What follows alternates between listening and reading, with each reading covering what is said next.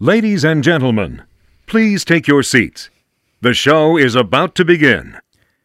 Dear Mr. Vernon, we accept the fact that we had to sacrifice a whole Saturday in detention for whatever it is we did wrong. But we think you're crazy to make us write an essay telling you who we think we are. You see us as you want to see us, in the simplest terms, in the most convenient definitions. But what we found out is that each of us is a brain, and an athlete, and a basket case, and a criminal. Does that answer your question? Sincerely yours, The Breakfast Club.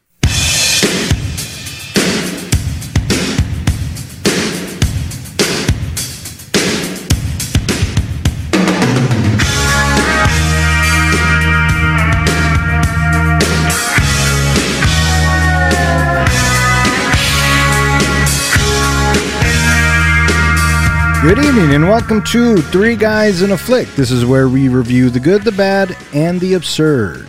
Tonight's episode, The Breakfast Club. Beware, spoilers. Coming to you from my basement, my name is Don, and to my right we have our comic book guy, John.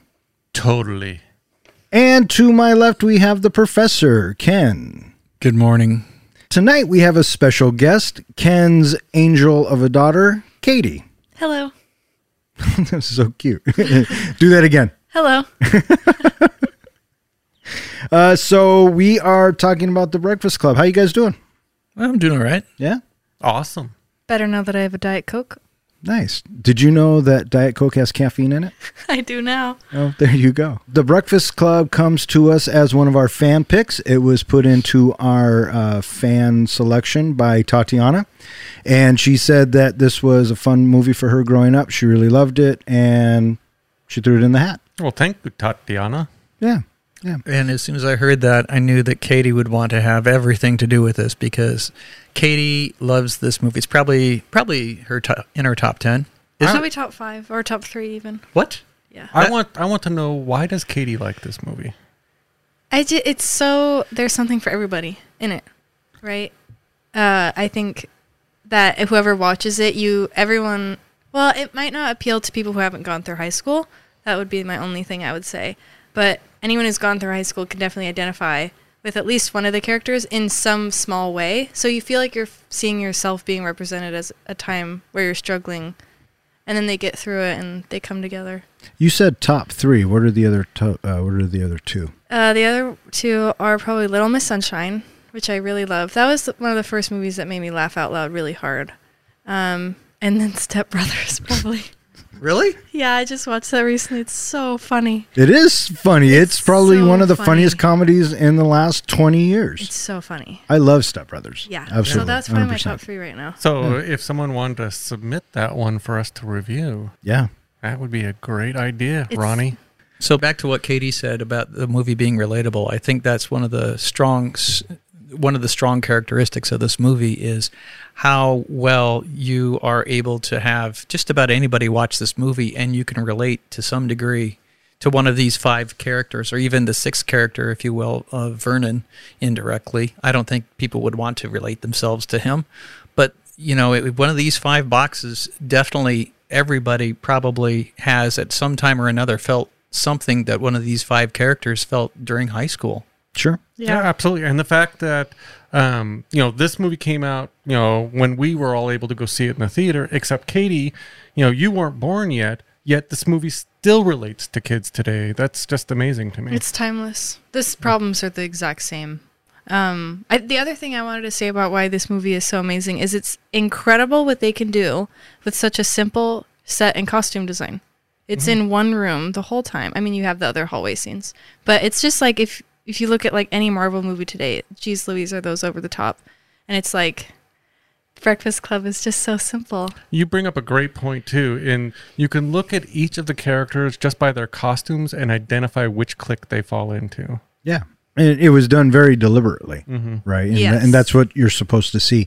Yes. And what goes along with that is if you're going to have a film or if you're going to tell a story in one location, the writing better be solid. Because if the writing isn't solid, you're not going to care.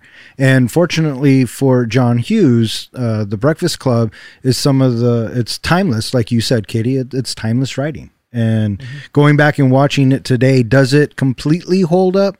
Well, no, we do live in a different day and age than we did in 1985, but the core of it and the heart of it very much does hold up and is still an outstanding film. And the point that you bring up about timeless writing, he wrote this in 2 days, which is just amazing. That's nuts. That still it lives up today. But there was a lot of ad-libbing that we'll talk about later that went on during this movie. Judd Nelson alone ad-libbed a lot of his parts, and it's amazing how it came out.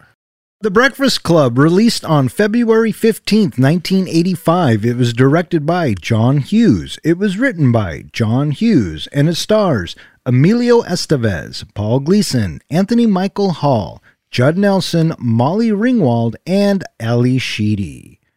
5 high school students meet and discover how they have a lot more in common than they thought.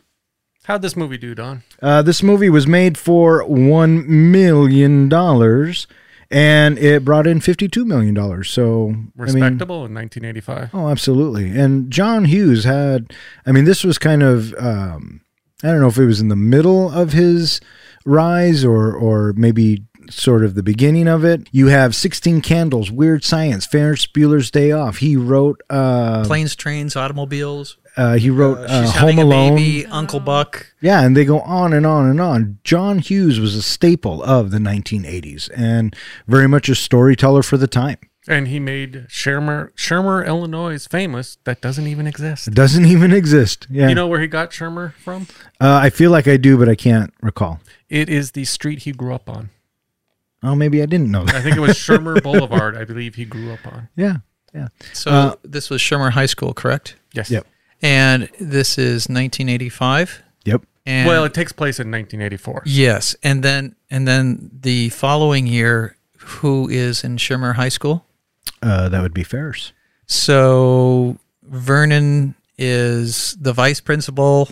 So and Rooney is the principal. Yeah. There you go. The John Hughes universe. On Saturday, March 24th, 1984, 5 students at the fictional Shermer High School report at 7 a.m. for an all-day detention. Each come from a different clique. Claire Standish, snobbish and extremely popular. Brian Johnson, a brainiac. Andrew Clark, a jock on the wrestling team. John Bender, a rebellious teen. And Allison Reynolds, an introverted outcast.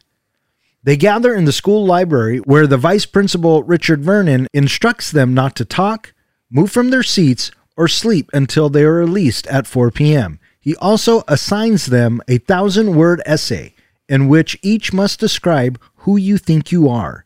He leaves, returning only occasionally to check on them. So immediately from the start, I think the Simple Minds tune, which has become, as soon as you hear the song, you think The Breakfast Club. How can you not? Right. And I think when that song comes on, it immediately grabs you. And then we're given a quote by David Bowie, and then we're introduced to our characters. A great piece of trivia about that Simple Minds song. You know the part where they get to where it goes la, la, la, la, la? That was actually in there as filler because the lead singer didn't like the song. He didn't even want to do the song, so he put that in there figuring he'd come back later and add words. And I guess everybody else just loved it, so they left it in. I think I heard that. What were the words again?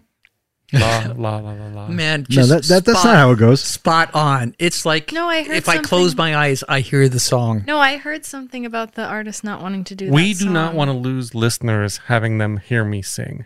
Well, I don't know. I think they'd laugh. I don't know. I could be wrong. How does it go, Don? I don't know. I'm not the singer of the bunch. Oh, I think do you that's the mean hey, professor. Hey, hey, and not la la la. No. No, it's No. the laws. La, la, la, la, la. I don't know how to Yeah, that's totally the Wow, song. there it was all over again. It took me back to the Breakfast Oh Club. my god. Now, There we go. There we back to sit. the beginning of this movie, though. This movie, within 2 minutes, does something that a lot of movies take like 20, 30 minutes to do. They introduce us to all of the characters, exactly who they are. We know who they are, including Vernon. all within that first 2 minutes, either, just by the dress, by having the way the parents address them when they're dropping them off, and, the way that even just they go and they sit down in their general areas. I think the other thing I really liked about the beginning of this movie is after the song ends and everyone's sitting down and Vernon's coming in, it's silent. Did you guys notice that? And I love it. Yeah. It's like, oh, you're in detention. It's heavy. So Well, everybody's feeling awkward. Yeah. But you- like I was saying, though, but like you can get the point without them even saying a word. You know who the brain is. You know who the jock is. You know who the misfits are. Yeah. And just immediately, they don't even have to say a word. Yeah, absolutely. Did you see the license plate number for Brian's car? What was it? It was EMC squared. Oh, you're EMC2. Yeah. Do you know whose BMW that was that pulled up? John Yeah. Hughes. Yeah, that was John Hughes' actual car. Yeah, so having each one of these characters come in the way that they do, we also get a glimpse into their personal lives with their parents. We start out with Brian, and it's Brian first, isn't it? Yes. Yeah. Yeah, so Brian and his... Oh, no, it's Princess first. I'm sorry. It's Claire Oh, first. you're right, it is. Claire then Brian. And so Dad is doting, but she's completely wanting nothing to do with him, rolling her eyes twice. And then when Brian comes in, his mother is scolding him for not, finding how he's going to be able to study, just figure out a way. And then we have the dad scolding Andy about his, messing up his scholarship. And then we have Bender walking in. He's the only one that doesn't get dropped off, right? That says a lot. We see he is by himself. And then lastly, we have Allison coming in a Cadillac. Yeah. And Both parents. and wanting nothing to do with her. Right. She gets out and she's looking for, the acknowledgement or looking for them to say bye, have a nice day, whatever, show that they give a shit. And they don't. They take off and she's just kind of left there. Well, so immediately here are our characters. Yeah, the first thing that we're seeing and what they bring up later is they all have those similar disconnects with their parents. Claire's upset with her dad because he just gives her everything. He just is, using her, basically trying to, pay her off to get, some little happiness out of her. Brian, I thought this was interesting too in a filming technique style. And I've heard this, that when John Hughes is old school in his filming techniques, he always puts characters on the left who are the weaker characters and the dominant characters on the right. So you notice that all the students, when they're being dropped off, are sitting on the left side, and the more dominant characters are on the right side. So even in Brian's car, where his sister is sitting in the middle, she even tells him off, yeah, you better, kind of thing, where she's kind of even dominating because she's sitting to the right of him. So I thought that was kind of interesting that we're seeing these disconnects early on in the movie. They bring it up later that they all don't get along with their parents. They all have issues and similar issues. Yeah, and this technique and the way that John Hughes is doing this is part of that introducing us to our characters. Everything we need to know in like the first 2 minutes, like you were saying. Yeah. So it's all these little things that he's using to move us along with our characters. Another unwritten thing that's happening here is each one of these students, they're putting, if you will, their armor on for the day. Right? Oh, absolutely. They got to put themselves together, and they got to buck up, and they're going to go and they're going to spend the day with people that they don't know, and they don't want to be here, and they want nothing to do with any of this. Right. Mm-hmm. And you can all see, in each way, each one is a little bit beat down, a little one issues. Even Bender, who shows up alone, he has no support because he has an abusive home life. So he shows up by himself, walks in front of the car that almost hits him, and he barely flinches, like he just doesn't care. Yeah. Yeah, he figured they'd stop. And if you're Bender, I guess I'd have to ask myself, why even show up? Yeah. Yeah. Well, there is a good reason for that, and I'll bring that up a little bit later. That he didn't want to be home. Yeah, That's what I thought. It's exactly Katie's point. Oh, I guess that makes sense. Yeah, he doesn't want to be home. School for him at this point is the safe place. Yeah. He can get away from his abusive home. And, I see and there's what a you're gonna theory out there that one of the reasons later on, when he's getting all those extra detentions and he's arguing with Vernon, he wants those extra detentions. And he's the only one that looks comfortable being there, Yeah. right? He comes in, Brian's sitting in the chair. No, get out of the chair. And then he instantly swings both chairs sideways. Yeah. Right? Mm-hmm. He's already used to being here. Yeah. Well, that makes a lot of sense. It's his safe place. Yeah. Yeah. So they all congregate in the library, And now we are introduced to Vernon. wait. Paul Gleason, who plays a wonderful bad guy. Or just kind of that guy you don't like. He plays a dick. He Yeah, is a he's dick. awful. Yes, he does. Wait, I have a quick question back to the characters. I meant to ask this. Is Bender's gray strip of hair intentional? I have never heard anything about that one way or the Because other. I did think it was peculiar. It was a pretty big strand right in the front. And he's in high school. Hey, I got a better question. Who cares? I do. It's like, I'm cute. I was gonna Sorry. say, I have a better thing. Is she's gonna flick that pen? It's gonna drive you crazy. Sorry. Yeah, well, quit flicking the pen. Sorry. And No, it's okay. you know, I We all don't. do. I'm usually the one doing it. I don't think I've ever noticed a gray strip in his hair, and I've seen the movie 1,000 times. What? It's Yeah. a big fat strip right in the front. What? I am blind though, so I to did. credit. I did notice kids that did have like a little bit of white in their hair that they were just born with. So I think he actually has that in his hair. And I'm gonna go ahead and okay. pretend that this last 2 minutes didn't exist. But you bring Sorry. up a good point. If in actually in his wardrobe, in that you notice, all of them were wearing kind of normal outfits. He was wearing that trench coat with the glasses. He seems like he's the most shielded character. That That's an interesting. that's like as you brought up armor and all that. He's the one who's got the most to keep down, Sure. to keep hidden. He showed up wearing that same outfit for his audition. And while he was waiting for the audition, he was being cantankerous and unruly. And the receptionist ends up calling security to escort him out. And security is coming off of the elevator, walking towards him when he gets called into the audition. Yeah. So he got saved at the last moment. I have heard he is a method actor, and that when he takes a role, he stays in that character 24 hours. So much so that during the filming of this, he was a bully to everybody, especially Molly Ringwald on set, to the point where John Hughes said after this movie was made, he would never work with him again. Molly Ringwald tried to get him fired at a couple points during the filming of this, but she says as soon as the filming was done, he changed, he became the nice, friendly guy, and she realized he was just method acting, and he became a good friend of hers. Yeah, well, it fucking worked, and Yeah. it shows. Yeah. So you have Judd Nelson, Emilio Estevez, Molly Ringwald, Ali Sheedy, and Anthony Michael Hall. This is around the time where the Brat Pack was introduced to the world. What'd you think of Emilio Estevez as the jock? Emilio Estevez, I thought, played a confident, cocky kid that he's a pretty boy. His hair was perfectly coiffed, and he definitely came across as a stereotypical jock that I would encounter at high school. Absolutely, he looked like 100%. he was wearing makeup. Like his face was so perfect. Yeah. An interesting point is that he came in and auditioned for the part of Bender. He wanted to, because he's coming off of many roles where he played the criminal type character. If you looked at like his role in Outsiders, he always played the nasty type gang member or criminal, and so this is the first time he had played like a jock type role, and I thought he did fantastic. They all kind of came in for different roles. Originally, Molly Ringwald was supposed to be Ali Sheedy's character, but she really wanted to be Claire. So it's just kind of interesting how they all kind of, and in the past, if you look at Molly Ringwald's roles before that, she was always the outside character. Look at her in Pretty in Pink. She was the outside kind of nerd. Anthony Michael Hall had kind of played some nerd roles, but all, like in 16 Candles, he was kind of popular in that one.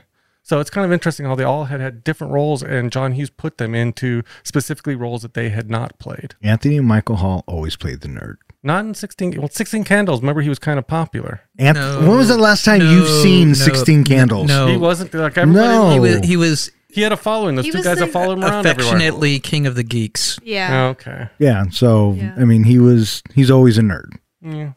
What do you mean, We just proved it. At the end of Weird Science, he's not necessarily, but No, he's still a nerd. No, Yeah. but he's just more of a popular nerd. I just don't now. agree with you that he was, directly in. He might have been more geeky, but What's the difference? he wasn't a nerd. If you were ever a nerd, you'd know. I was just gonna say Well, this is like that speaking goes from to show you. trauma or something. Yeah, no, Anthony Michael Hall, unfortunately, until Johnny Be Good, plays the same character Okay. all the time. what did you think of Andy? Estevez? Yeah. I think he's a fine actor.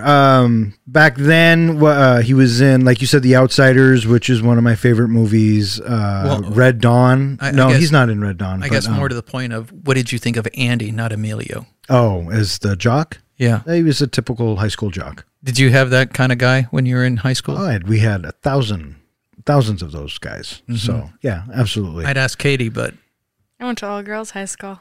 Yeah, so did you have the jock type at the Female? all-girls school? Not well. You could tell who played sports. So, yes. So yes. Although I was just gonna say, I feel like they could have gotten someone better to play the jock. I don't think he was the. So who Best person. you didn't like Emilio Estevez? He was in this? okay. I just thought they could have gotten someone better. Like who? I don't know. I need to think about it. I don't have someone. I'm shocked if you would know any of the actors from that time. I mean, it's easy to recast it now, What right? about But the if guy Rob Lowe interesting, he's kind of a pretty boy. or the best friend from Ferris Bueller? He's kind of pretty and he's tall. Alan Ruck? He's too timid. I could see Charlie Sheen taking it. Yeah, maybe Oh, yeah, maybe. Isn't he older though? I think he comes across as older, like in Well, I Ferris. think he's the older brother of Emilio. Yeah, so yeah. I think he is older. he is. Now, I do want to ask a question. Since you went to an all-girls high school, did you see similar cliques as there were Oh, in this totally. movie? We had every clique in the book. We had a Satanist clique.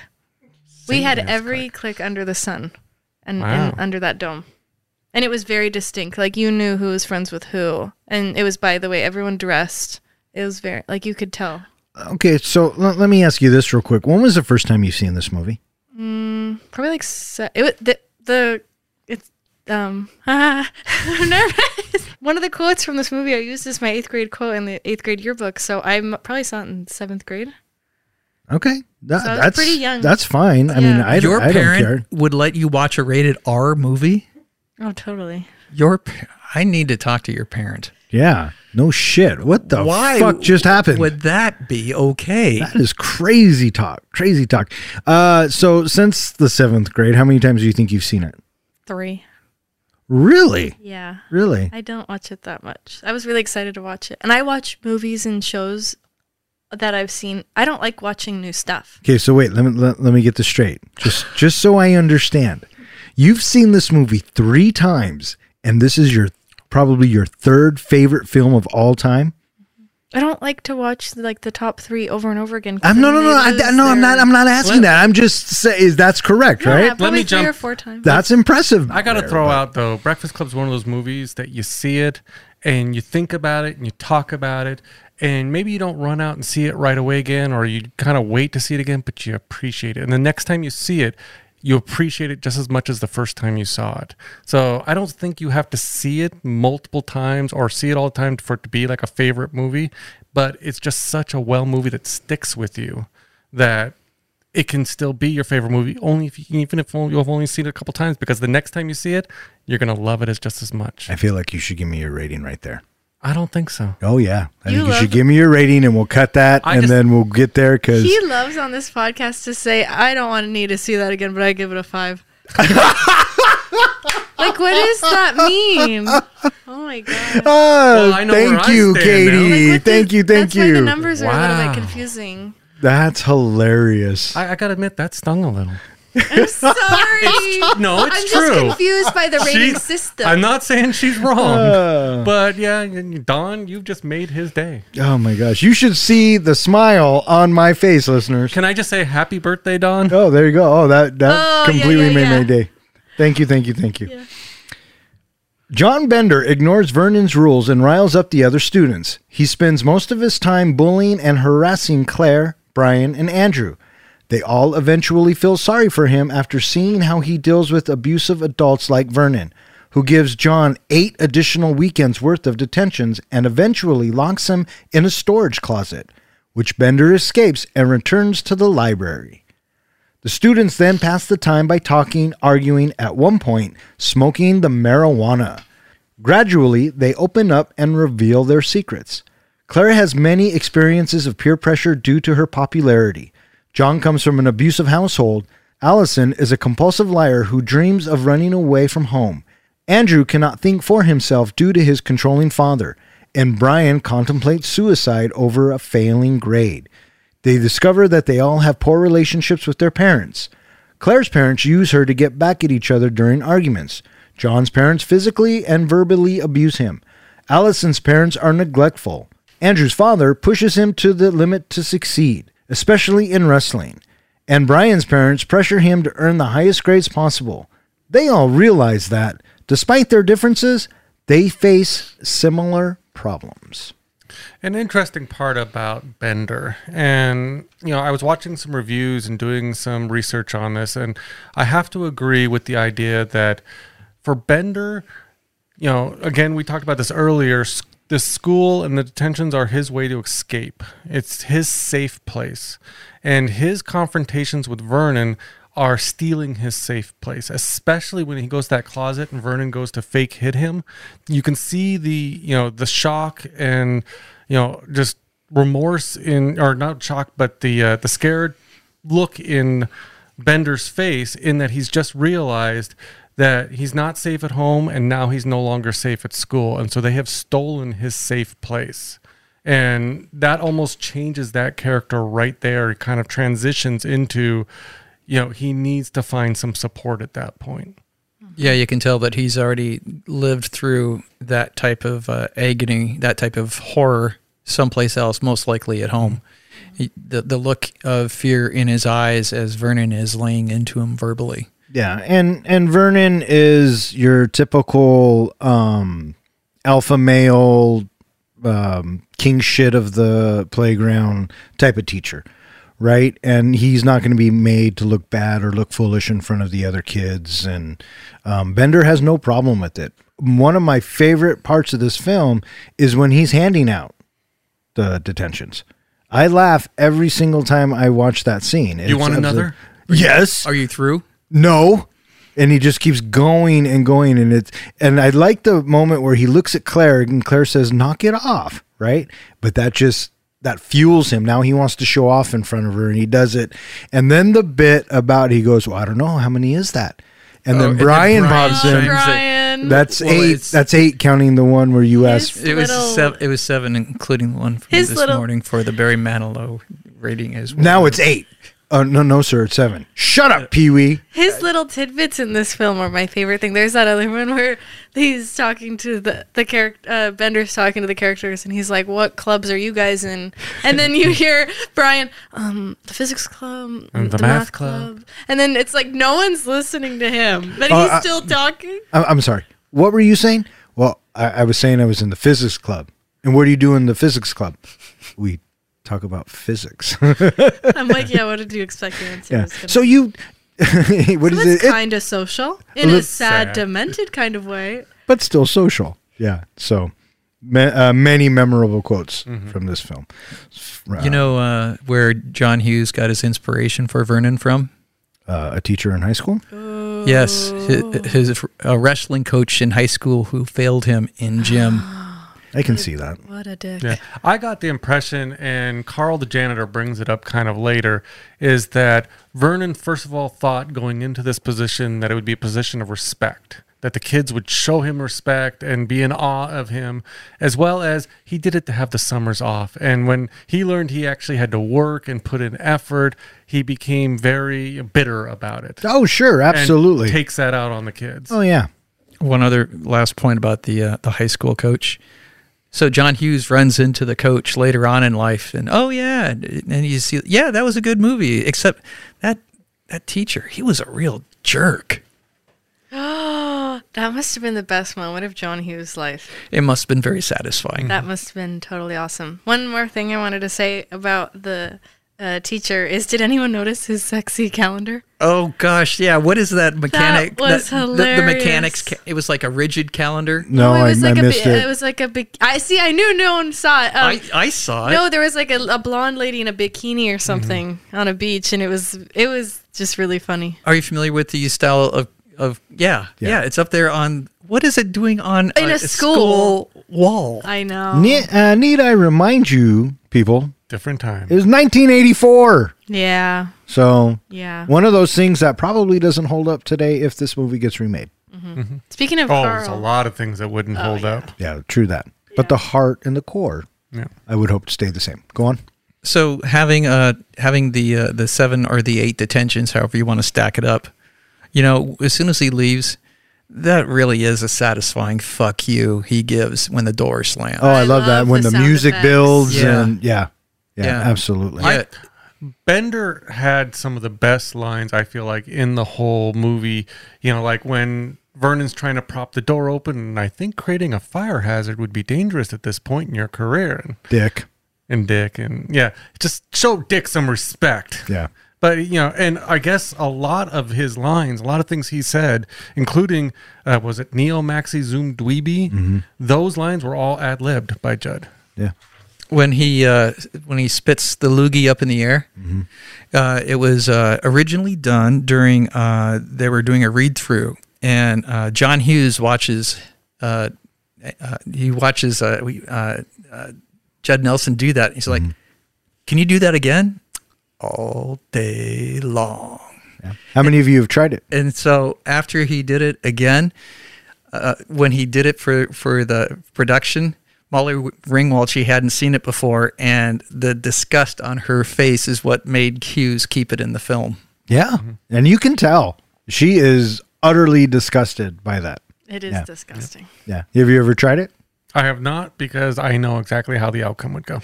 What about you? No, never. Oh, have. and then spit would land on your face. Oh, what, yeah. what about you? Have you I've tried never it? tried it. Oh, well. Well, Have you? Oh, yeah. It's, Oh. not, it's not as hard as it looks. We got a what time? Let's try it now. I will bring up the fact of when Allison's character is doing the drawing and then it starts snowing. That apparently was Parmesan cheese. Yes, I read Oh, not that. her dandruff. That It was is not her dad. not The her other dandruff. people, the other actors and actresses, they thought that it was actually her dandruff, but no, it was Parmesan cheese. And the joke that Bender was telling when he was crawling through the thing, he ad-libbed that. He made it up because they couldn't come up with a joke. It was supposed to end with the punchline being a pencil, but he couldn't think of a joke, so they just, there is no actual punchline to that joke. So we're introduced to our characters. What'd you guys think of the lunch scene? I thought lunch was hilarious. First of all, he comes in and they're all asleep, right? And what did he say? He said, "Don't fall asleep." And then he says, "Wake up!" And, you know, nobody moves. Somebody need to use the restroom. And then all their hands go up. Yeah, it's a classic scene. But the lunches. So you have Claire with the sushi. That was her idea, actually, Molly Ringwald's idea. They were trying to come up with a way to portray that she was kind of this I thought it was outsider. Ali and a snob. Sheedy's. Was it? I'd heard it was one of their ideas, and that at that time sushi wasn't as popular as it was, so it was kind of seen as a rich person's thing. I So- laughed so hard when Bender, when she was like, "Can I eat now?" And he goes, "I don't know. You can try." Yeah. Or something. I laughed so hard. Although I was thinking about how that raw fish must have been sitting in her bag for at least 4 hours. Yeah, that's what I was I thinking was like, too. you cannot be eating that. That's Maybe funny. she had a cooler. Yeah, she'll That we put just didn't she'll see. put that in her mouth. Yeah, The little board was so extra too. I'm like, you do not need that little wooden plank to eat that. it was hilarious. And then you have Emilio Estevez's A gallon of gargantuan milk too. gargantuan lunch, right? 3 sandwiches, Right. Brian whole has bag of soup. cookies, the milk, Yep. Allison's Oh, sandwich. Allison's. banana. That was her idea to put The Captain apple. Crunch into that because she wanted the crunch on the microphone. Yeah. And she actually did put pixie sticks on the sandwich and ate it just like that. Oh, I have no doubt in my So mind that she did. gross. Yeah. So When Allison and Andy are walking to get the sodas, we finally hear Allison talk. Not yell out, but talk. It's 33 minutes into the movie, and she says her first line of dialogue. yeah. But did you notice too, the first time she even made that ha sound earlier on, Claire that says, "Shut up." Yeah, they turn around, they tell her to shut up, and she hasn't spoken the whole movie. Yeah, and completely in character, and you buy it, and she's the basket case, right? So her and Emilio are walking down to get the soft drinks, and they start talking about what's your poison, and she says vodka, and what does he say? When do you drink vodka? And she's like, whenever. So this just kind of goes in playing into her character of being this compulsive liar that we will find out later that she is. This was the only scene, I think, that I felt the dialogue wasn't that great. When she asked him why you're here, and he gives that spiel that she basically says at the end of it, "Why don't you tell me why you're really here now?" That one just felt so forced, so fake, and so like he was reading the dialogue at that point. So that was the only one I thought, and I understand because she even called him out on it, and that's kind of the whole reason for it. But that just dialogue didn't work for me in that part. No, You like that? I thought it was fine. The way he delivered it was he was being elusive. He didn't want to open up to her. He was just beating around the bush. You know, I didn't feel like he was reading it. I don't feel like any of these characters were ever just reading any lines. I think that they put a lot into it. And this scene, it's a kind of a throwaway scene, right? It's just to get us out of the library and break up the scene changed a little bit. I thought the dialogue was fine. Well, I just feel like, I've known a lot of jocks, and I feel like none of them would ever sit there and say, well, I'm more powerful than most people, and so I'm expected to a higher degree. And they wouldn't say it like that. Well, apparently John Hughes thought they did, and last time I checked, I know the script was written that way. yeah, so I'm sorry you had a problem with it. It doesn't really matter. Okay. So we're back in the library, and we have the other three sitting around talking, and we have Bender that's gradually tearing up, destroying that book as he small talks with them. Yeah. And what I really enjoyed about that, what followed immediately afterwards, when he grabs a card catalog drawer, and he grabs a big old stack of cards, and I'm thinking that there are librarians that are watching the movie for the first time, and their brains must be melting watching him just grabbing these random cards and just shoving them back into random places inside the drawer's chronology of cards. Yeah, so he's sitting there craving attention, and he's ripping the book, and I love, what does he say? He says, oh yeah, and more yay really pumps my nag. And then Claire corrects him. I love that moment when she corrects him. And do you hear the little French musical score behind it when she says it? Yeah. So I think that's the first moment he thought, I might want to kiss this girl. yeah, I think you're right. And Brian even, I love his work. Yeah. Oh my God, Brian. Yeah. Yeah, and then is it right after this where Brian alludes that he had sex? Oh, I with Claire? love that. Yeah. I think it's right after that. First, we are confronted with Claire that she's gonna be a fat person. Yeah. I think Because she has a fat person's name. yeah. Well, there are two kinds of people. Bender always pushing the envelope. Bender Always. is so funny, though. Yeah, you get the impression right away from him is that when people start understanding him or getting close to him, he's got to just tear them down to push them away. Yeah. So every time he starts being nice and kind of warming up to people, he's got to say something nasty like that. Yeah, because he doesn't really, what he really craves is affection and belonging, but he's scared because he's never had it. And the people that he's supposed to get it from don't give it to him. And so he doesn't know what healthy looks like. Yeah. So he's very much a damaged individual. Kind of to go back a point, I thought it was interesting. I don't know. I mean, I'm sure you both know this. All three of you know this, that the library scene was actually filmed in a gym. They rebuilt that whole library inside of a gym in the high school. It was a closed high school that they filmed this in. And I guess the Chicago Public Library donated over 10,000 books for the filming of this. Yeah. Wow. So I thought that was just really convenient that they were able to do that and to build it. And I thought it looked like a library. In fact, I thought it was one of the most impressive high school libraries I've ever seen. That's what I thought as soon as I watched it. I'm like, wow, what fucking school has this kind of fucking library? Yeah. And that big sculpture in the middle. Yeah. Blue neon light going around. Yeah, it looked like it looked more like Western's library, which is very impressive. Not a high school library. And it has an audio room? So we get to see Andy's lunch. What do we have here? Is this milk? Soup. And then, That's Brian. Brian's lunch, yeah. And then that big old smack of the hand. I love that big old smack of his hand. That was funny. And this goes into Bender's impersonation of A Life at Brian's House, which then turns into an impression of life at his house.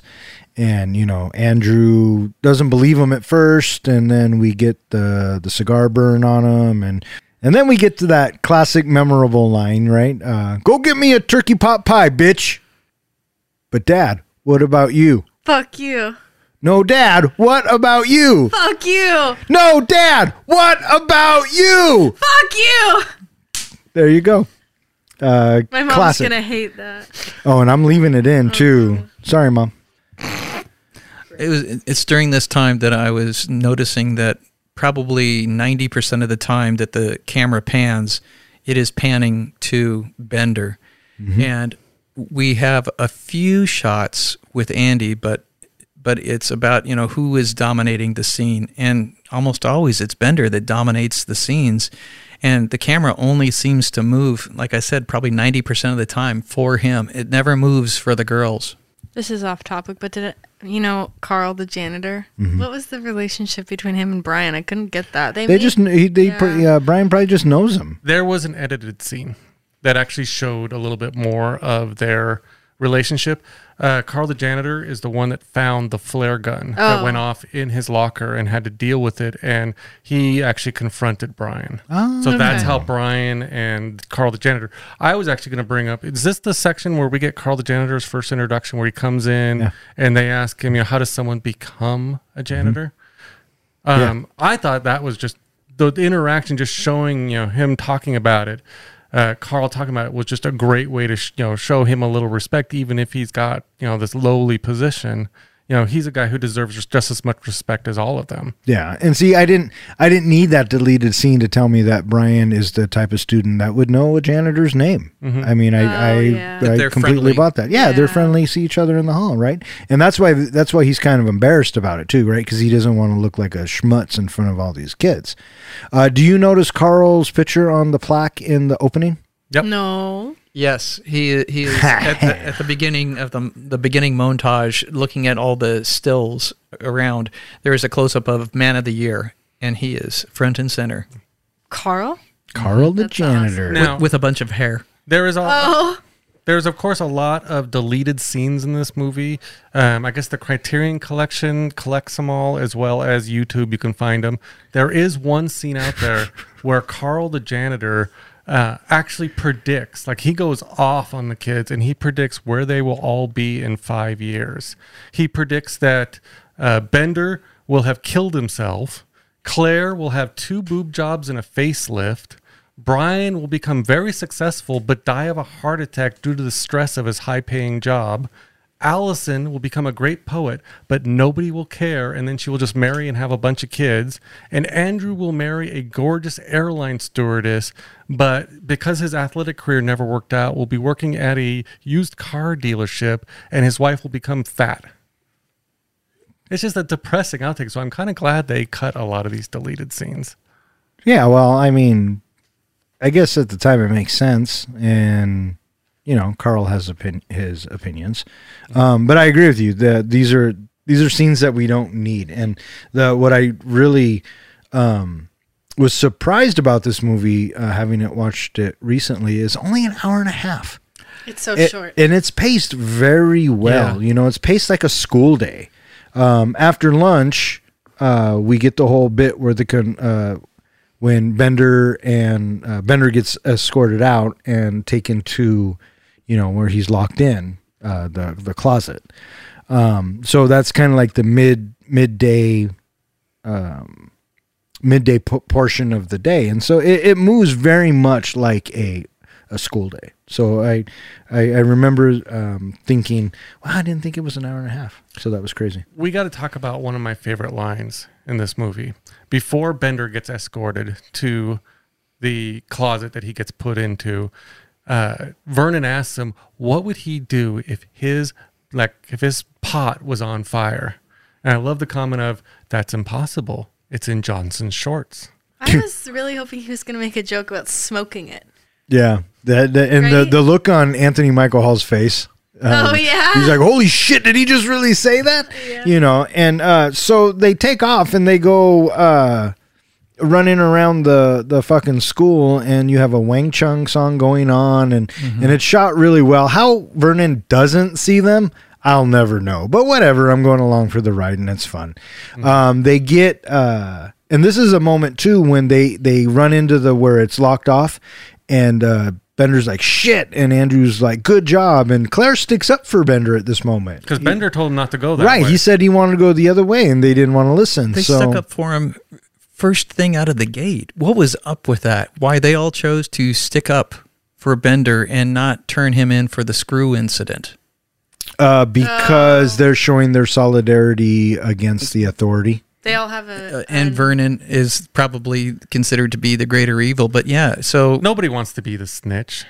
Plus, Yeah. the way this movie is set up is it's actually set up to be like almost like a prison drama. They are in a prison work camp in that here is the Gestapo, who is Vernon, and the rest of them are all doing hard time. You know, they're even given a job, a project that they're supposed to do. You'll notice when they're running around the hallways, what do they come up to that stops them, but almost like prison bars. So it's just another way of showing that they're in prison for this Saturday. trivia. How many bags does Bender have to discard before he gets to his weed? I thought it was like 3 or 4. 3. 3. It is 3 bags. 3 bags. I like the Figured little. it was to cover up the smell. I like the little guillotine that comes down, especially after Carl had just given his diatribe that I go through your lockers. Yeah. And did you see Bender's face light up? Like, oh, shit. The other locker we see at the beginning with all the shit laying on the floor, Oh yeah, what was that all about? that was Brian's locker where the flare went off. Mm-hmm. Yeah. Oh, interesting. So he gets locked up and then he escapes and they all reconvene in the library and Bender wants his weed and so he goes in the back and Andrew's really reluctant. He doesn't want to do it at actually- first. Before that, real quick, the scene where he falls through the ceiling and hides under the desk and Vernon comes in, Molly Ringwald was 16 at that time. So when he put his head between her legs... How old was he? 23. He's 23. That was not her. That was actually a stunt double because her mom was not having that. There was anything that was sexual in that movie, she had a stunt double for. Even the kiss? The kiss, I think she might have actually done. Yeah, when he put his head. But I was mortified. any like touching or anything like that her mom would not let her do. Judd Nelson had to read many of his lines to Claire's double because Claire was, as you said, 16 and she was spending time in school. So they had to edit around that. Interesting. Yeah, only her and I think Michael Anthony Hall were high school age when this film was made. So now that you've interrupted my flow for that awesome tidbit, where were we? Don't you feel better? Does it look like I feel better? Well, Oh, you were talking about them smoking the marijuana. But- Oh, that's right. Okay. So, but you jump past the basketball scene. Yeah, you're I want to jumping be way an ahead. airborne ranger. Oh, did anyone else think whose shoe was that he left? it was probably just one of those random shoes that you see in a gym. Absolutely, Oh, for I sure. see How so many many times of those. you've never seen a random shoe? There were random shoes in our gym No, all the what? time. Yes, Who all leaves the a shoe in time. there? It's All like the that time. one time I left one of my We come shoes from a at- different era. at Yeah, Winter Ball. clearly. And Yeah. they sent out a whole email to my whole school, and they're like, "Who's this Cinderella who left her high heel at the shoe?" And it was me. I remember reading it. I'm like, "Who left their shoe?" And I'm like, Oh my god! And this is going to come in later when we tell each other which characters we were. So yeah, they get roadblocked, and then Bender says, "I'm gonna take one for the team," and he runs off and starts singing his Airborne Ranger song, and he gets caught in the gym, and the others get away, and then so Vernon finds him in the gym. "Did anyone else think?" I need to stop asking. Did anyone else think this? How tall he was because he was able to dunk. Or it was a shorter hoop. Oh, you're really putting him down there, aren't you? Well, I don't know how tall is Judd I Nelson. thought it emphasized how tall he was, but maybe You it know, was and a shorter hoop. the movies tell me that white men can't jump. So, Do you feel good about yourself? huh? Just tearing her down like that? Just feel good about yourself? No, I don't feel I call it common sense. So, I know mean, the word. I don't know what you call it. I don't know. What you call Anyway, it. so now that we've actually gotten up to the marijuana scene, would you like to talk about what you were going to say? No, because I forgot. You guys cut me off on my flow. He is, just had a birthday, so he's getting a little older. Mine starts going a little. Yeah. He's getting all older. Fuck you. Fuck you. Fuck you. Oh, You're cool. And fuck you too. Okay, so. Hey, speaking of pot, this is where they start smoking, and Andrew doesn't want to smoke pot at first, right? But Molly Ringwald's the first one up and out, and I feel like Brian's never done it, and he's really curious about it. That's why he Yeah. keeps looking, and then he goes, and they all kind of join. But did you notice that Ali Sheedy never smokes pot? She's the I only one. was gonna ask if she did or not. Yeah, she's the only one in there that I can see. I noticed that too. That doesn't partake. The interesting thing I read about this scene is that John Hughes had them all ad-lib their stories. When they all sit around, they tell their tragic tales of why they're there. They all made them up from their own life experiences. Yeah. Which I Pretty thought good. was one of the best scenes of the movie. Yeah. Chaos, anarchy for an editor. Yeah. The editor for this movie was Dee Dee Allen, and she was on set a lot, constantly, almost daily, talking to John Hughes about what was going on, how was it progressing, where was the story going, how were these characters to be interacting with each other, because it can be chaos if you have too much going on that's ad-lib, because if it doesn't match the script, then it's going to be impossible to edit. But John Hughes, he was born under a lucky star because he got a hugely seasoned editor, and Dee Dee Allen. She did Reds. She did, what else did she do? She Dog Day Afternoon, Bonnie and Clyde, I couldn't find my paper. Yeah, gotta be a little careful. The Hustler. So he was born under a lucky star to be assigned Dee Dee Allen, since this was only his second movie, but she was on set a lot to help with that style of shooting, because it can be a bear, especially when dialogue is happening off screen. So during that circle, when they're all pressing Claire about is she a virgin or not, and it's that kind of off-screen dialoguing that editors hate. It's bedlam, and so it works for this movie though. But it's definitely a strong point to the movie. There is a scene that happens around this time that John Hughes has said is pretty much one of the scenes he regrets most putting in a movie. Do you know what that scene is? Is it the one where Emilio Estevez is? Yes. He screams and the glass breaks. He regrets that scene. He wishes he never put that in the movie. It doesn't make any sense. Even the way he's acting It's after smoking weed does not make any sense. Is he smoking crack? Is he smoking meth? He has a lot of fucking energy. Well, the funny thing, too, is that originally it was only supposed to be Molly Ringwald that dances, and she was too embarrassed to dance alone, so all the other actors decided to dance as well. So that whole scene, too, with him dancing, going through the hallways and all that, that was all him. That was just him Yeah, it was ad-libbing kind of random. Yeah. I mean, I like that scene. I like the fact that they all kind of bond over music and they just kind of let themselves go at that moment. Yeah, it's taking their armor off. Yeah, exactly. You're taking your armor off. But again, you can kind of see even from their dance styles who they are and which group they fall into. Each student then confesses why they are in detention. Andrew taped another student's butt cheeks together using athletic tape because he felt he had not cut loose on anyone in high school like his domineering father had. Brian left a flare gun in his locker, which went off accidentally, destroying a ceramic elephant lamp he had made for shop class. Vernon subsequently found the flare gun. Allison admitted she didn't do anything, yet showed up anyway for the lack of anything better to do. Claire mentions peer pressure to go along with what her friends want to do. At the start of the film, Claire's father stated through dialogue that she is in detention due to skipping class to go shopping. Vernon had earlier stated that John was in detention for pulling a false fire alarm. Claire gives Allison a makeover, which sparks romantic interest from Andrew. Claire decides to break her pristine, innocent appearance by kissing John, although suspecting their new relationship will end when detention is over. They believe their mutual experiences will change the way they look at their peers. As the detention nears its end, the group requests that Brian complete the essay for everyone, and John returns to the storage closet. Brian leaves the essay in the library for Vernon to read after they leave. As the students part way, Allison and Andrew kiss, as do Claire and John.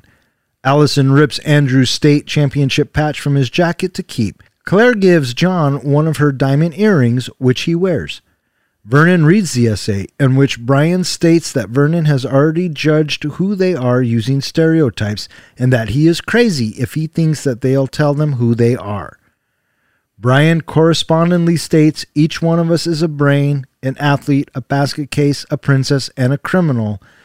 Does that answer your question? He signs off the essay with sincerely yours, The Breakfast Club. John is last seen raising his fist while walking through an empty football field. End movie. Some of the things that were good. There's good and bad in this scene. I loved, like we said earlier, the scene where all sitting around and they were telling their stories, just the raw emotion in all of their stories, especially Brian's, about how he can't have a failing grade. He just cannot have it. He can't have it. His parents can't have it. It just the raw. I thought they all showed their acting chops here. This was just so well done. Ali Sheedy has actually said that she regrets doing this. The scene where she gets the makeover and then gets with Andy after that, in that she feels like she didn't have to change to get his interest, to get any romantic attention from him. She should have been who she was. Now they have gone back and said the reason it wasn't that she had to change herself to get interest from him. It was more of this is who she really wanted to be when she was not being ignored and left alone. She wanted to have friends. She wanted to be this more brighter colored person. It just that she was so, ignored and depressed that she was kind of in this gloomy state. So Claire helped bring out the real her. But Ali Sheedy feels like she changed her to become someone different. Well, see, I don't think that's it at all. I think that she lets Molly Ringwald do this to her because Molly Ringwald is being nice to her. I think after she goes home, I think she goes right back to being who she was. Now, I haven't seen it, but there is supposedly a deleted scene out there where Andy actually shows some romantic interest in her before she gets the makeover, and that's one of the things that prompts the makeover. So I kind of wish in this instance they would have left that in. I think he starts to show romantic feelings right before this scene when they're talking about what's in his wallet, and it's him, Brian, and Allison, and then she dumps all of her shit out all over the table. I think it's there that he starts to think, well, maybe I do want to kiss this girl. When he gets tried to get her to talk about what's going on with her. Yeah, I mean when they're all sitting there, yeah. I felt like too when they did her makeup, all the characters seemed to keep saying, I'm like so far from the microphone. They seemed to keep saying, "Oh, we can see your eyes now." So it wasn't even that she put on makeup. It was just that she wasn't so covered. They could actually look at her for who she really was. Yeah. So I love Brian's whole when she's walking by and she looks at him and she goes, "What?" And he goes, "Oh, I love that." Oh, the other thing. Oh, I'll say that later. And you notice in her expression when he first looks at her, she's horrified. I mean, if Brian doesn't like this, then what's Andrew going to think, right? But as soon as Brian, and we know as the audience, we know Brian is like, wow, right? And as soon as he conveys that on his face, her spirits lift, right? She feels better about it. What I don't understand is how Andrew doesn't see her coming. Is he looking down? Is he looking up? I mean, she's walking right toward him. So he was focused on the essay. No, not Brian. Andrew. How Andrew doesn't see her coming. I don't know what he's doing. Yeah. So he's stoned. Maybe. I like what he says a few minutes before that. All the stuff is dumped onto the couch, and Brian he leans over and he starts talking to Andy about how her home life is unsatisfying. Oh yeah. And I thought that he had a really good line that he said something to the effect of, "No one's home life is satisfying." If everybody's home life is unsatisfying. Oh yeah. If it wasn't, then we'd never leave our parents. Yeah. Who said that? Andy. Yeah. Yeah. That was a strong line. Yeah, that was. It's kind of relatable, right? He's trying to relate, and very just relatable. Everybody has problems, right? Mm-hmm. One of the biggest points in this movie is relating that, they even say it kind of that all the kids out there kind of don't relate to their parents. They all have problems with their parents. They all have unsatisfying home lives. And, Ali Sheedy's character actually even brings up the fact, she doesn't want to get older. She doesn't want to become adult because when you become adult, your heart dies. Mm-hmm. Well, the interesting thing about it, and I don't think I caught it even the first couple times I saw it, is the scenes that we get to see with Vernon, especially with Carl, is almost like it's the adult view. The children are hesitant about becoming adults. Well, this is the adult view of what's happened to them after they become adults. Basically, he's looking at it as, he hasn't changed, the kids have changed. Whereas the kids are worried about becoming adults and changing. So you're getting to see both viewpoints, the adult version and the kid version, and there's like a borderline between them. So there's more to the movie. I like that. And I liked how when he was looking at the confidential files, Carl was like, "What's she doing there?" Because I feel like if I was the janitor, I'd be like, "I didn't see that." Because he's in a position of power at that school, and Carl challenges him. And I love that he says, "Well, what's it going to take to make this go away?" And Carl's like, $50. And he's like, "What?"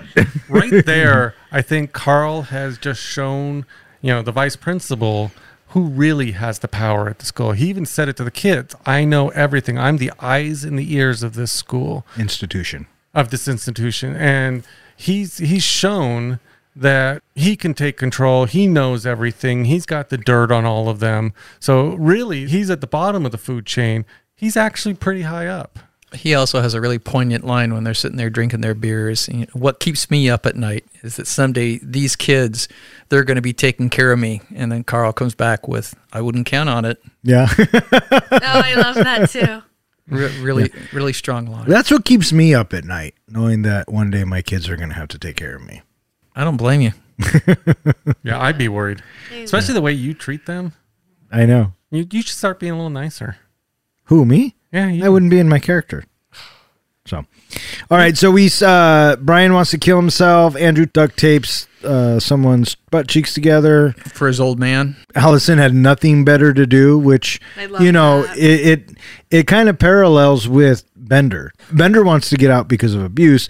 Allison wants to get out because of neglect. Did you buy her excuse though that she had nothing better to do? Yeah. Because Vernon seemed to know ahead of time. First of all, he's the guy who's running the detention. He's the vice principal. He's in charge of discipline. He would know that she didn't belong there. So But does he care? From the little research I've done is that she's there because of lying, that she is a constant liar. You could look at it that way. Well, that's what she is. She's a chronic liar. Yeah, she said that early on. And a klepto. She stole the switchblade. She stole his padlock. I love that scene. Oh, the switchblade scene? Because the camera is so focused on Bender, right? And then you see the hand come in of the right of frame, and she has to use two hands to pull it out. And how does Bender not know it's gone? So great the way it de-escalates the tension that is there momentarily. Yeah. There is a scene, another deleted scene from this movie that I guess is on that Criterion Collection, that she actually takes that switchblade later on and Jimmy's a lock on a teacher's locker, and she pulls out the Prince album that she's actually viewing in one scene later that she's looking at. I think it was a Purple Rain album. It wasn't Purple Rain, but I always wondered where she got that album because her bag didn't look quite big enough to be storing that. And why would she have an album? But it's another connection, kind of what I was saying earlier about kind of the connection between the kids and the adults. When she pulls the album out of the locker, she looks at whatever. I think she's with Andy or one of the characters, and she looks at it and she goes, "You know what this means, don't you?" And he's like, "What does it mean?" And she goes, "They're human."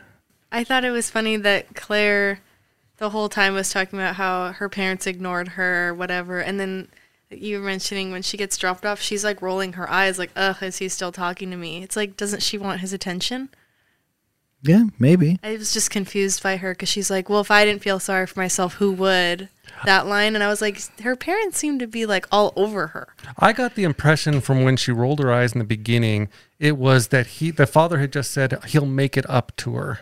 And it's like she's buying her love, and she's tired of him showing this disgenuine love to her. Right. I love what Bender says.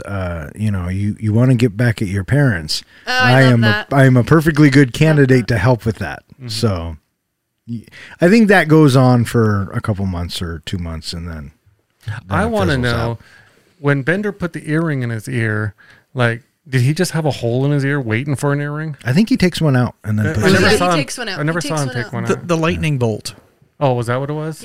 No, I think he's wearing an earring earlier in the film. All right. That's what we said. Oh, I was looking at your wife motioning to slap you. Katie, it's okay. He's normally a dick. Yeah, there you go. So we are given the question, what's going to happen on Monday?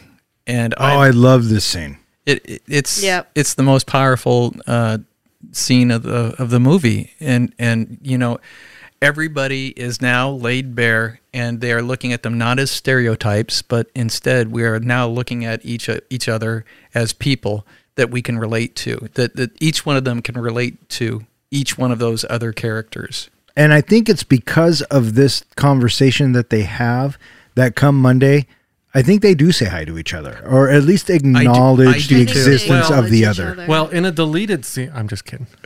Oh my god, I was going to say another deleted scene. but Thank you, Katie. That's that- what I think all the time he opens his mouth. That is the big debate, though. That do you really think that they were friendly after this movie? Or do you think they went right back to their? I like to think that they were. I think they were.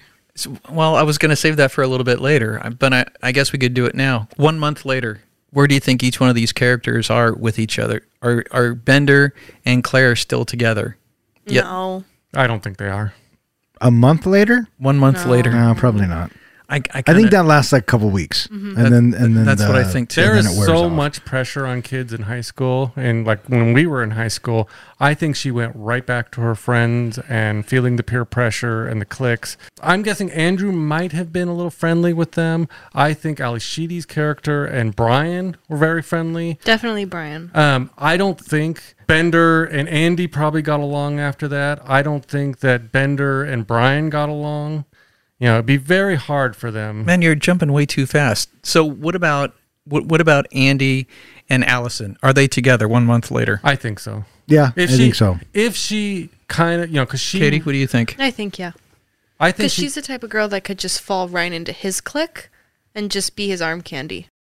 Out of all of these characters, I think through the rest of the school year, which one of these characters stays connected with each one of the others?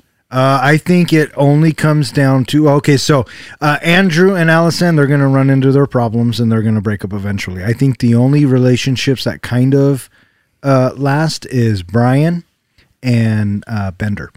I think every once in a while Brian will say hi to Bender, and Bender will acknowledge him. He'll say okay. And every once in a while, you could probably even throw Andrew in there.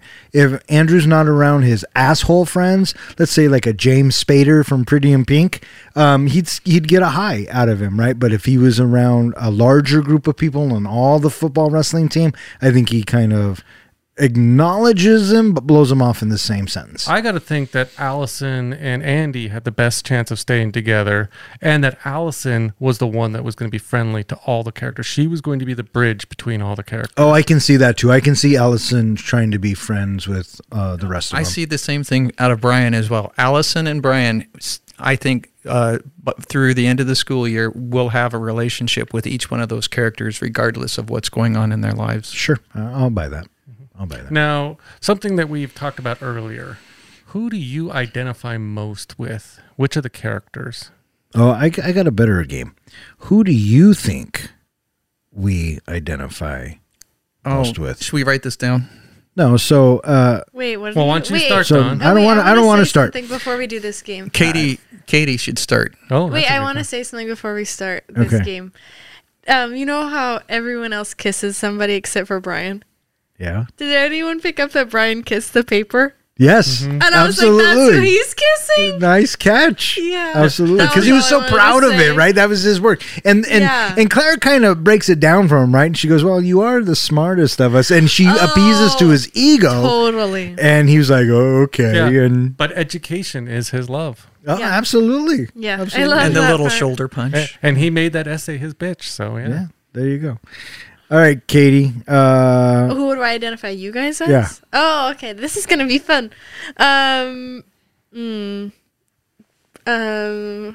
John? No. Don?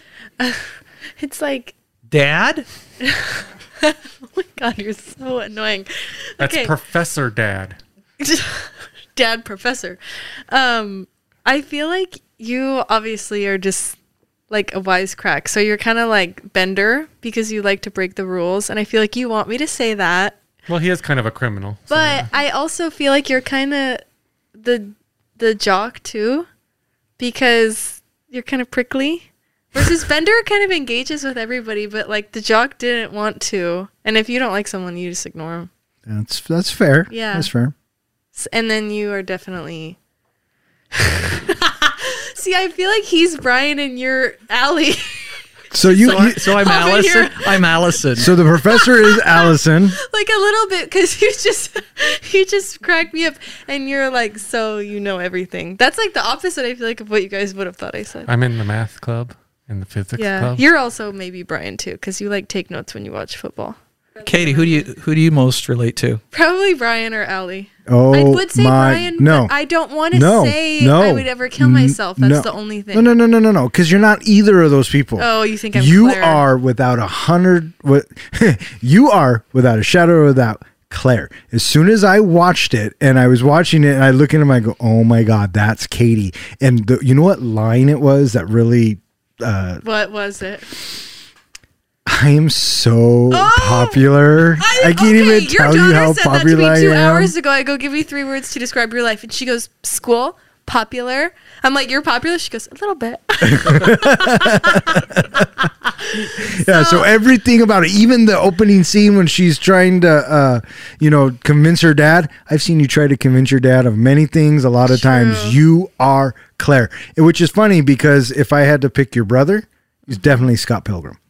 So I have now casted both of you in the films that I Yeah, need to. Totally. But that is not an insult to say that someone is like Claire. Claire turned out at the end to be very caring, very open, and the person I think who could end up growing the most. She's so annoying. At that, But notice she goes and be friendly to Allison at the end and helps Allison out. She's willing to, relate to Bender. but you also said that she's the first one to go back to her old life. I do think the peer pressure could get to her.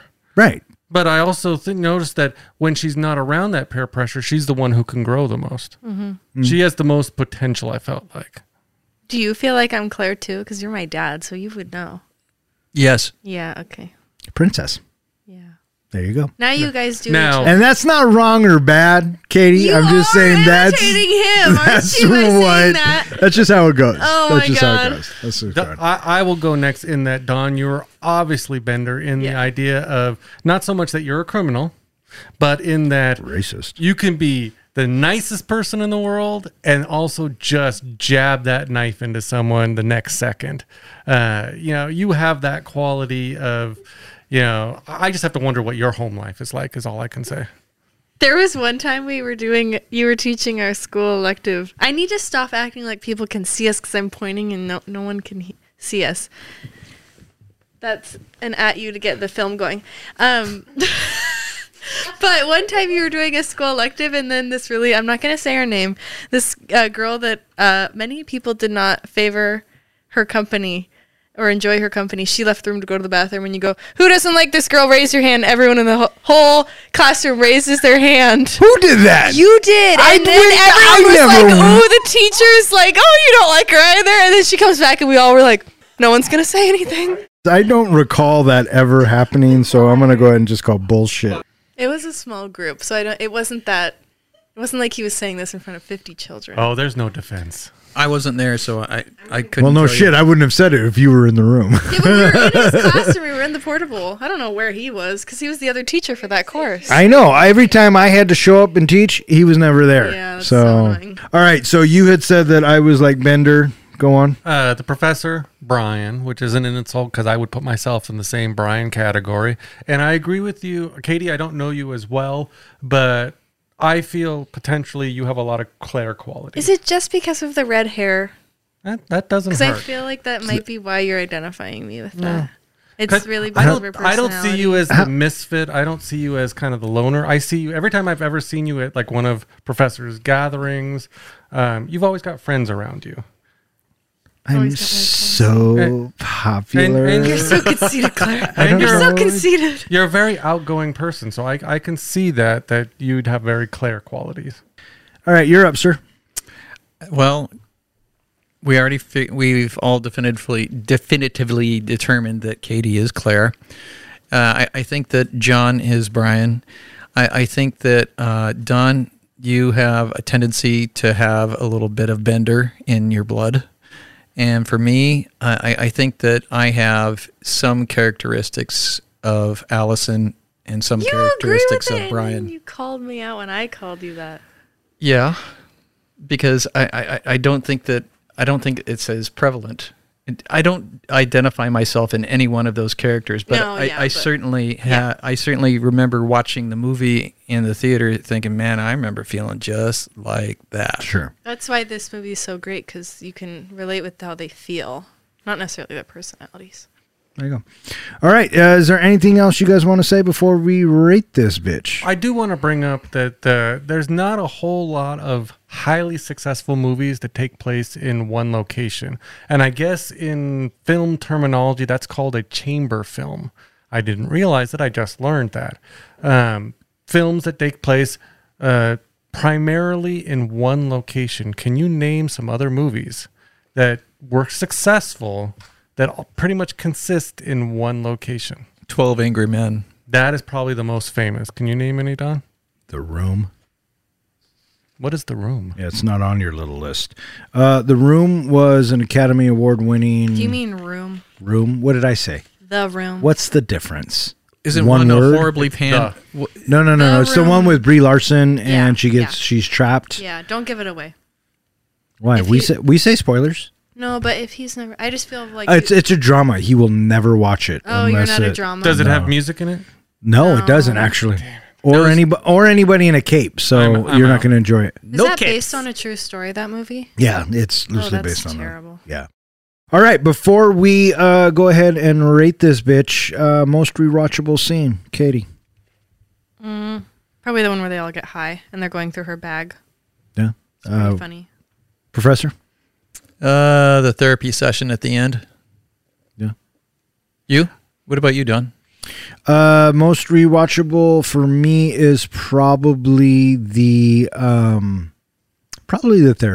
therapy session at the end. I really like the bit where Anthony Michael Hall says, are you even going to say hi to us on Monday? And they're like, no. Mm-hmm. And just the real and rawness of that scene, because that is so high school. That really captured a lot of what they were trying to say in this film. And so, a lot of heart, a lot of emotion, and yeah, that's probably the most rewatchable scene for me. John, what about you? I'm guessing you guys would think that'd be the musical scene, but no, that was not the one that jumps out. The one that I always think about. They weren't singing. I know, but they're playing music. Do you like music? I think he doesn't understand the definition of musical anymore. I said either. the musical scene. But anyway, the scene that always sticks with me that I go back to and I think about when I think about this movie is when Bender's getting all the detentions. Yeah, see, I think I'd have to change mine too. I just thought, as I was saying that, I'm like, wait, that's pretty. You want another one? Yes. I mean, that's probably my favorite. Ken scene. clarified it earlier. What really gets me is when Vernon walks out the door and the door slams and you hear the "fuck you." That's the one that sticks with me. Do we want to rate this? Yeah, let's go. Can you guys explain your rating? We rate on a scale of 1 to 5. 5 being the movie that you have just walked out of the theater and you say to yourself, "Man, I'm ready to watch that movie again right now." Oh. A 1 is a movie where you have seen it and you don't know if you're ever going to want to see that movie ever again. It's one and done. There is zero desire to ever see it again. A 3 is somewhere in the middle where you're saying to yourself, yeah, I'll watch that again. You don't know how soon, but if somebody wants to fire it up, maybe someday you own the movie. And a 0? A 0 is you are telling anybody that is within earshot that somebody owes you 2 hours of your life back. Have you guys ever given a 0? Yes. I'm the only one. Your father has. Is it for Moulin Rouge? No. Because he was telling anybody no. within earshot that he hated that.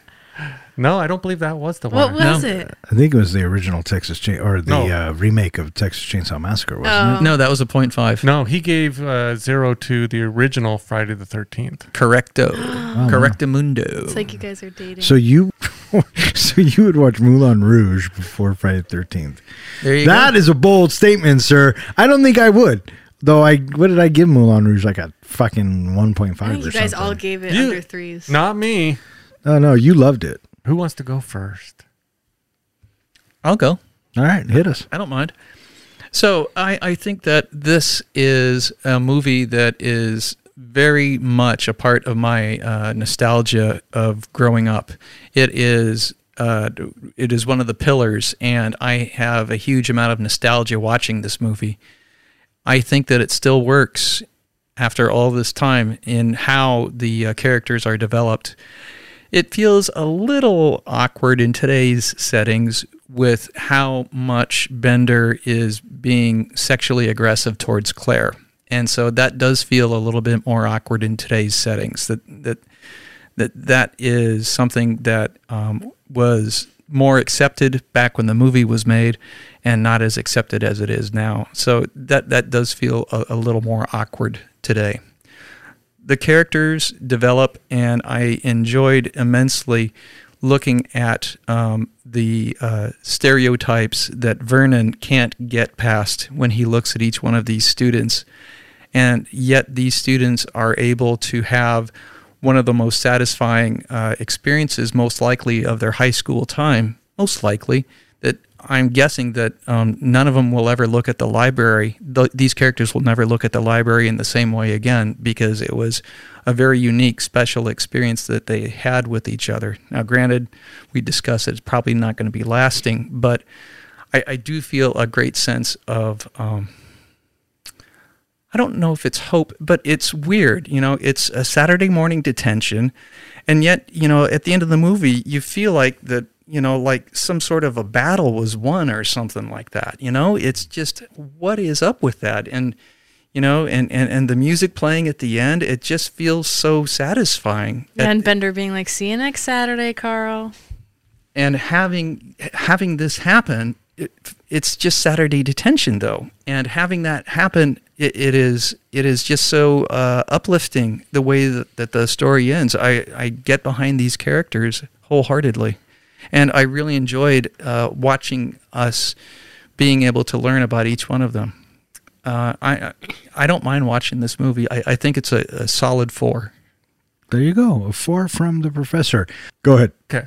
Anyway, I have to agree with the professor 100%. The nostalgia level of this film has staying power in that it doesn't matter if you saw it the first time in 1985, you saw it last week, it still has the same effect. You still enjoy it, I think, just as much as the first time you saw it. It also, I feel like, even like from the first time you saw this movie, it has so much quotable dialogue that everybody seems to know a quote from this movie. Even if they haven't seen the movie, you can say a quote and they'll know what movie it came from. I was having a little trouble figuring out what exactly my rating would be on this, in that this is not a movie that I want to rush out and watch all the time. But if you put it on or I find it on TV, I don't know if I'd watch the edited version on TV, but if I have the opportunity to see it, I'm going to watch it. I'm really glad we got this submission because I enjoyed watching it again. I've probably seen this movie dozens of times. And again, I enjoyed it just as much this time as I did, the first few times. Professor, you brought up a great point of some of the things don't work so well in this day and age. And with the Me Too movement, Molly Ringwald did an interview in which she said that she regrets a lot of the scenes in this movie. There was sexual harassment. There was that scene under the table, whether it was, a stunt double or not. People assumed it happened to Claire, and that would have been something that would have actually gotten Bender expelled in this day and age. He would have had charges pressed against him. So there was a lot of that going on. That's a little bit iffy, but everything else in the movie is just magic. So, like I said, I don't know if I would watch this movie all the time, but I would never turn down watching it. So I'm going to go with Professor's 4.0, and I'm also giving it a 4. Oh, there you go. Do you have a rating for this? 5. Okay, you're going to give it a 5, but you've seen it 3 times. I don't think that matters. I think the fact that if you love it that much, it doesn't matter how many times you've seen it. Yeah, it's because it's like I don't have access to it. It wasn't on any streaming services. Oh, no. I'm sorry, Claire. Did you actually have to go and rent it? No, I pirated it because I was locked on my mom's Amazon account. You know what I would like? She changes the password because I will press purchase on items she did not approve. Katie, why do you give this movie a 5? I'm so glad you asked, comic book guy. John. Now I'm feeling respected. He's like feeling his like sweatshirt. I think I'd give it a 5 because no matter like when I am surprised that I haven't seen it in so long. So I think it is strange that I like it how much I do, and I haven't watched it that many times. If it was more at my fingertips, I would have seen it more times. I just think I love movies like this where there's no action and there's no over-the-top Marvel crap, because it really emphasizes the writing and the storytelling, and you don't need that much for a good story. I just like feel so overwhelmed by so many of the films in today's media that this is just so refreshing because it's so bare-boned and it's that good. And there's something for everybody, and I love the characters. I love the music. What's not to like? Well, there you go. All right. So thank you for your 5 rating. It won't go into the overall rating, but it's nice to know that, it's nice to know what you think. So, and it might influence you. It doesn't. Okay. So my rating of The Breakfast Club, 1985, started the Brat Pack, the soundtrack, the writing is outstanding, and the message of the film is timeless, like we had said. Yes, there are some things that do not age well, but you're going to get that when you go back and look at the films from the 80s, 90s, and probably even the early 2000s, right? So that's always going to be a factor, and that's always going to play into how well the film plays. Even that being said, even with these iffy moments of the film, sure, you feel uncomfortable for a moment or two, but the writing will pull you back in, and we keep progressing along. I felt the film was very well paced, and again, I was surprised that it came in at an hour and a half, right? The Simple Minds tune, and just the few tracks that they did use for this film, I think they all work in every way. They were perfectly cast. If we were talking about who could play who back then, there's a list of actors and blah blah blah, but it wouldn't have been the same movie. If you were casting it now today, if they remade this movie, I'd be very disappointed. There are certain films I feel like in history should never be remade, ever. And I do believe that The Breakfast Club is one of them. Yes, it is relatable. Yes, they probably could update it, but the message and the core would all stay the same, right? Back to the Future is another one. And, of course, Jaws.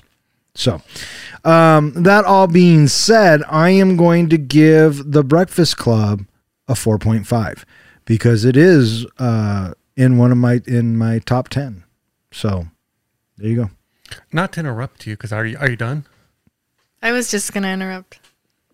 Go ahead, Katie. I was just going to say, I think I might have to add in, I just forgot how great a movie Back to the Future is, so that might be in my top 3 over Step Brothers. But Step Brothers is so funny. You don't say that. See, I was surprised you didn't include Back to the Future. I kind of forgot it. I just watched Step Brothers, that's why. So, it's fresh in your head. Yeah. All right, so now comes the time in our podcast where we are going to select our next film. Can I do it? I was just going to say, Katie, would you like to select the next film? Of course. All right, so go ahead and give that a shake. This is going to be our 4th fan pick, and we are pulling out... Trent 90s Zach. What's it say? Trent 90s Zach. Is that the listener? Zach has submitted it? Zach Is submitted Trent it. 90s No, what is the letters? TREM. TMNT. Yes. What? He wants us Which to do one? the one from the 90s. The first Really? one. Yeah. The Teenage Mutant Mutant Ninja Ninja Turtles, the original. All right, so thanks to our true believer, Zach, for recommending the Teenage Mutant Ninja Turtles 1990. Hey, John, where can they find us? They can find us at our website, 3guysinaFlick.com. They can find us at most popular and even a few unpopular podcasting hosting sites, including Spotify, iTunes. We are on every place that I can find to put us. We are on Instagram. We are on Twitter. We are on Facebook. We are on Tumblr. We're not quite yet on TikTok, but I feel like that might change soon. I believe that is all the places they can find us. All right, so there you have it. I just want to thanks again to Tatiana for recommending The Breakfast Club. We had a lot of fun reviewing that. Thanks to Katie for coming on to our show. Thank you for letting me be on the podcast. This was such a blast. That's going to wrap it up for Three Guys in a Flick. I'm Don. I'm John. And I'm Ken. We'll see all of you next Saturday. And I'm Katie. Thanks for listening.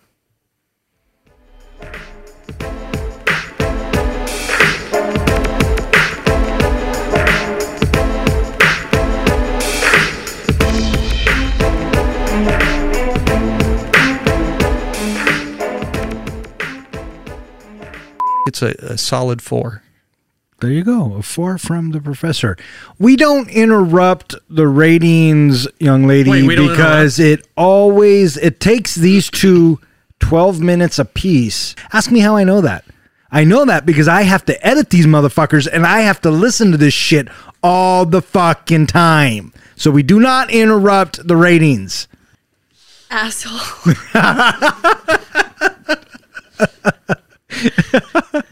Usually what I do is I just whisper, asshole. Asshole ASMR. You need to start listening to more of them because we I don't start to listen argue to more. all of I know you don't listen to all of them. That's How would why I you know said that? I interrupt all the time and Yeah. he gives me the same lecture. Yeah. It's hard not to interrupt. no, it's not. It's pretty fucking easy. It's called closing your mouth. The Breakfast Club. We had a lot of fun reviewing that. Thanks to Katie for coming on to our show and living. And now playing with her phone. Totally. And flint did in you my just hear the charging fucking... thing. I have to edit all this shit. It's bad enough I have to edit your father, and it's bad enough that I have to sorry. edit this fucker over here. Now I got to edit you too? I'm You're sorry. fucking killing me, as per fucking always. You're fucking killing me. I moved around the Asshole. whole podcast. Oh my God, where was I?